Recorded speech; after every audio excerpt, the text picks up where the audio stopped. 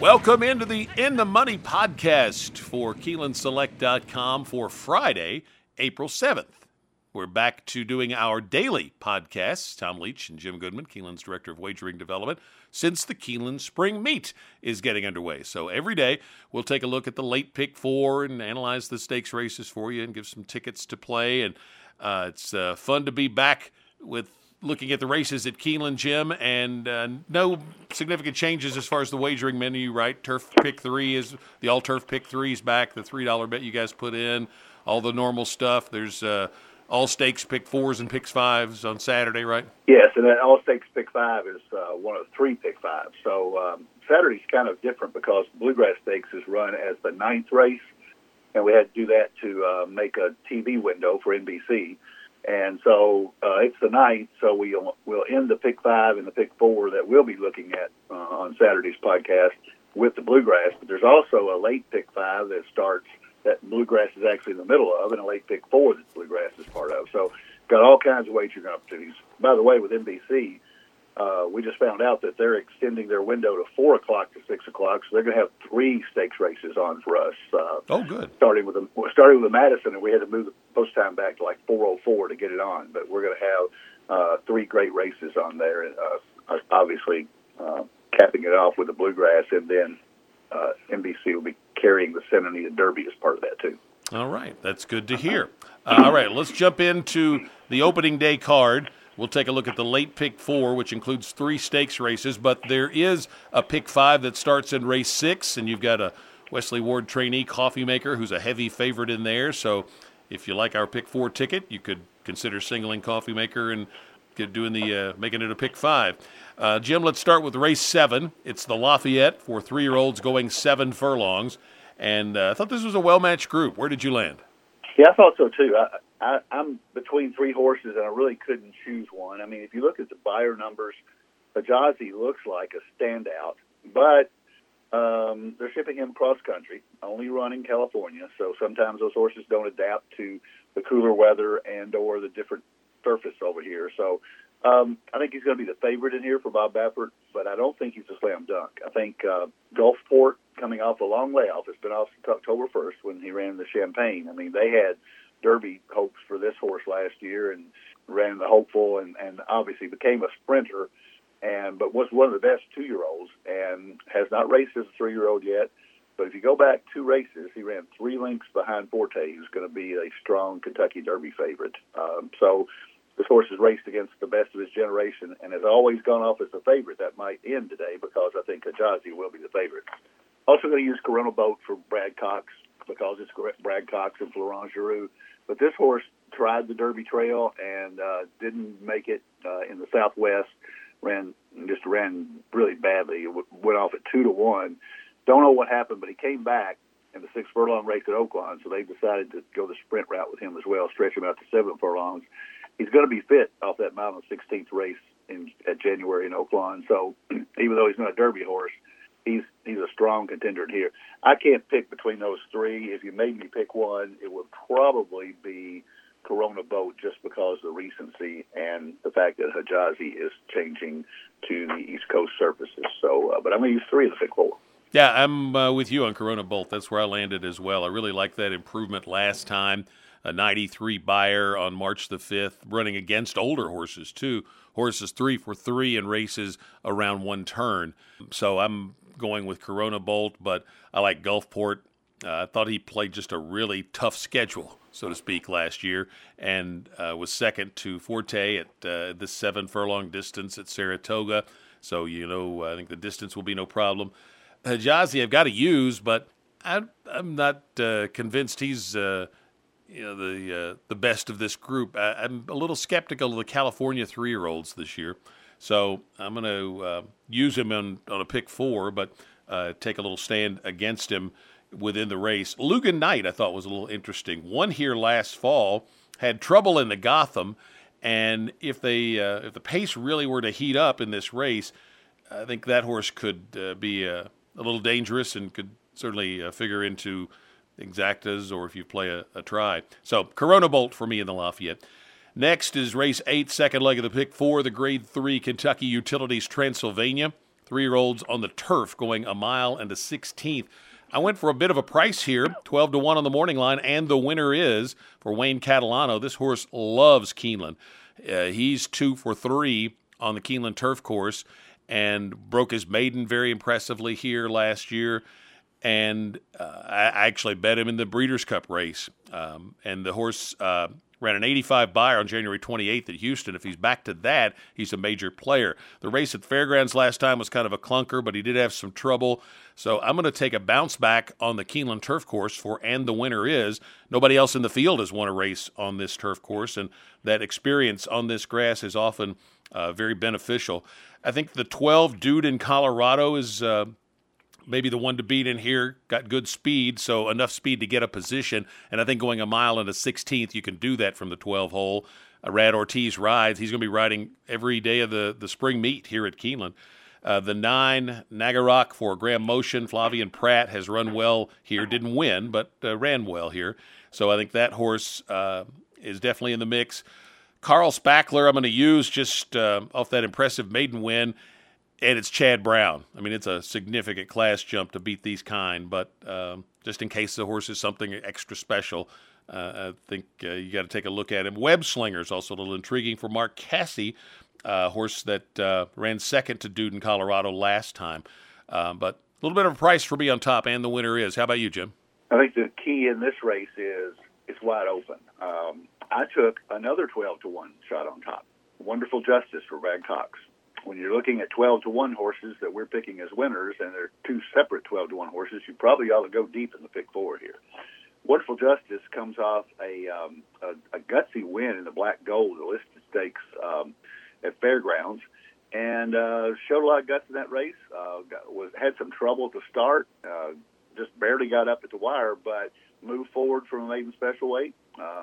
Lightly raced, has a lot of improvement to do, and maybe taking on these horses at this level might be a too big of a jump, but Brad takes him from a listed stakes to a grade 3, logical move, and I think the horse has a lot of upside. And the winner is, I'm going to use for Catalano for all the reasons you said. He's played the tough schedule. He actually won the Bourbon last year at Keeneland, so and that got him into the Breeders' Cup Juvenile Turf, where he got beat by 3 3/4 lengths. He ran 7th, but he really showed a good turn of foot that day, and I think he likes the track. Web Slinger for Mark Cassie only ran a half length behind Dude in Colorado, as you mentioned, and I think he has a chance to move forward. He was third off a layoff. Dude in Colorado and Carl Spackler, got to use them on the outside because of Pletcher and Chad Brown. I don't like the post positions. I think Irad can get Dude in Colorado to the lead from out there because he's got plenty of early speed. But sometimes it takes a lot out of the horse to do that. And there's some other horses in here that got a shot. You didn't mention Mustache for Vicky Oliver, and she always gets her horses ready here. And Saez takes that mount, ran at Tampa, and Saez rode him there, so he rides him back, 86 buyer, so he's got a shot. I think it's just a wide open race. You got to go really deep in this one and maybe single somewhere else. Yeah, I think you're absolutely right about that. Next up is the Grade 1 Central Bank Ashland for 3-year-old fillies on the road to the Kentucky Oaks. For several years now, this race has been a real good predictor of horses that are going to run well in the Oaks. So keep an eye on that for how this race plays out. You've got the Breeders' Cup Juvenile Fillies winner and the Eclipse champion, Wonder Wheel, making her second start as a 3-year-old in here.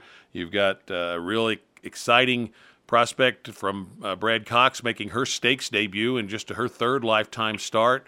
Where did you land? How about on those two?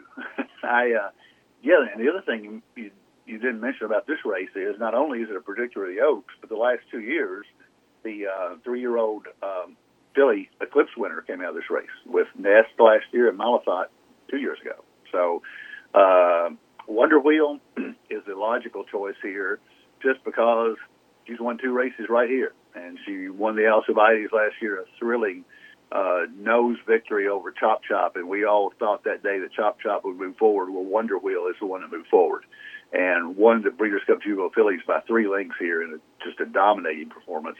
Came back in the Suncoast at Tampa, not cranked for that race at all, lost by neck at 1-2. I know people that bet on her were disappointed, but I think it's just a race to get ready for this one.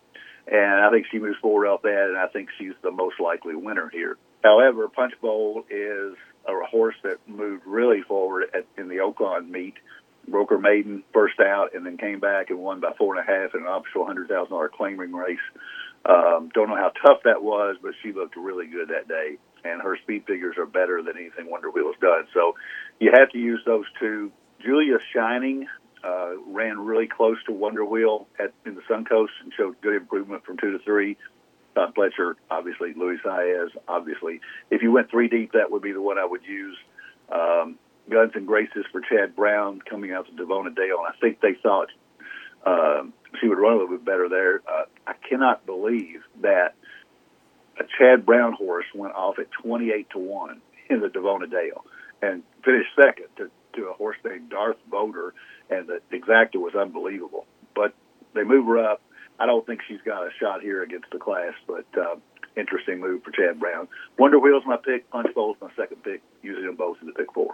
You know that I am a sucker for trying to find a price, and so I am actually going to take Guns and Graces on top. And what seduced me there was going back and watching the video. The horse breaks just okay. I wouldn't say, she had necessarily a bad break, just kind of, came out and didn't do a lot of running early. And you think you're even turning for home that, she's not going to get anything. And all of a sudden, in the stretch, this horse explodes. And it was just how visually good it looked to me. Big improvement in the buyer number. Now, she's still got to improve to get to where she'll need to be to win this race. But off what I saw there, I think she is going to improve and have a shot at 8-1 on the morning line. Might probably get a little less than that. But I just loved how that race looked. And off that, I'm going to take a shot within the race. I'll just key her in exactas with Punch Bowl and with Wonder Wheel. And even if Guns and Graces gets second, the exacta could come back nicely. But I'm going to make Guns and Graces mainly the key horse for me. But I'll go ahead and take her on top. And then I'll use all 3 of them when we get to the pick 4. The last leg of the pick 4 is 3-year-old filly maidens on the turf at 1 1/8. Which is just interesting angle because a lot of them won't have any 1 1/8 experience.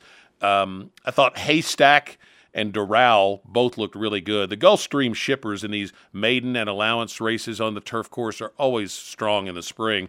Both of these horses come out of Gulfstream. Haystack for Chad Brown, her 3-year-old debut. The number was her best yet. Dural's for Bill Mott, and did run 1 1/8 last time, which is a nice plus. If you go deeper, I thought Idle Chatter, second in a Gulfstream maiden race. Julian Leperoux riding is worth a look, I think, at 8-1. Lil Miss Moonshine, you get Arad Ortiz. Now, this one's coming in from Tampa, but her form's been solid. If you want to go deeper, the 4-horse, I think that's Renumbris Maker, I believe. And thing I didn't like there, you get Johnny V, but 0 for 8 already on her race record. So I thought downgraded her Penumbris Maker on that angle. So I'm going to go 2 deep in the Final 4 with Haystack and Doral. How do you see the 10th? I think it's an open race. I don't disagree with your 2 top choices, but I do like it's Penumbris Maker, I think. That horse has been consistent with her buyers. She just hadn't found the right place to win. She finished second twice and third 3 times in her 8 races. And she's going from Lionel Reyes to Johnny Velasquez. Big move up there in the jockey quality. So I give her a slight edge on top, even though she is 0 for 8. I don't like taking 0 for 8 maidens. But she might just like the distance a little more, and she might have enough early speed. There's really no early speed in here except for the 1 horse, and Robin Sage is coming out of the poly track, and I don't think that she's not that quick. She just had weaker horses that she got the lead on. But I think Penumbris Maker has enough background and has enough solid races, and Johnny V's on there, that she might be able to get the lead and steal off here. Going to use Haystack for Chad Brown. Got to use it. This horse has caught some really tough races. There's 3 out of the 4 races, the horse that beat her came back and won. Doral for Bill Mott, 2 really good races to start off. Finished second by a neck both times at Gulfstream. And I only use best performer just because Jimmy Graham seems to do well at Keeneland on long shots. And this horse didn't take to the poly track last time out, and I think that's going to help her price. If you go back to the fairgrounds, she ran really well in the made special weight, only lost by 2 1/4 to a horse named Charlie, who came back and won.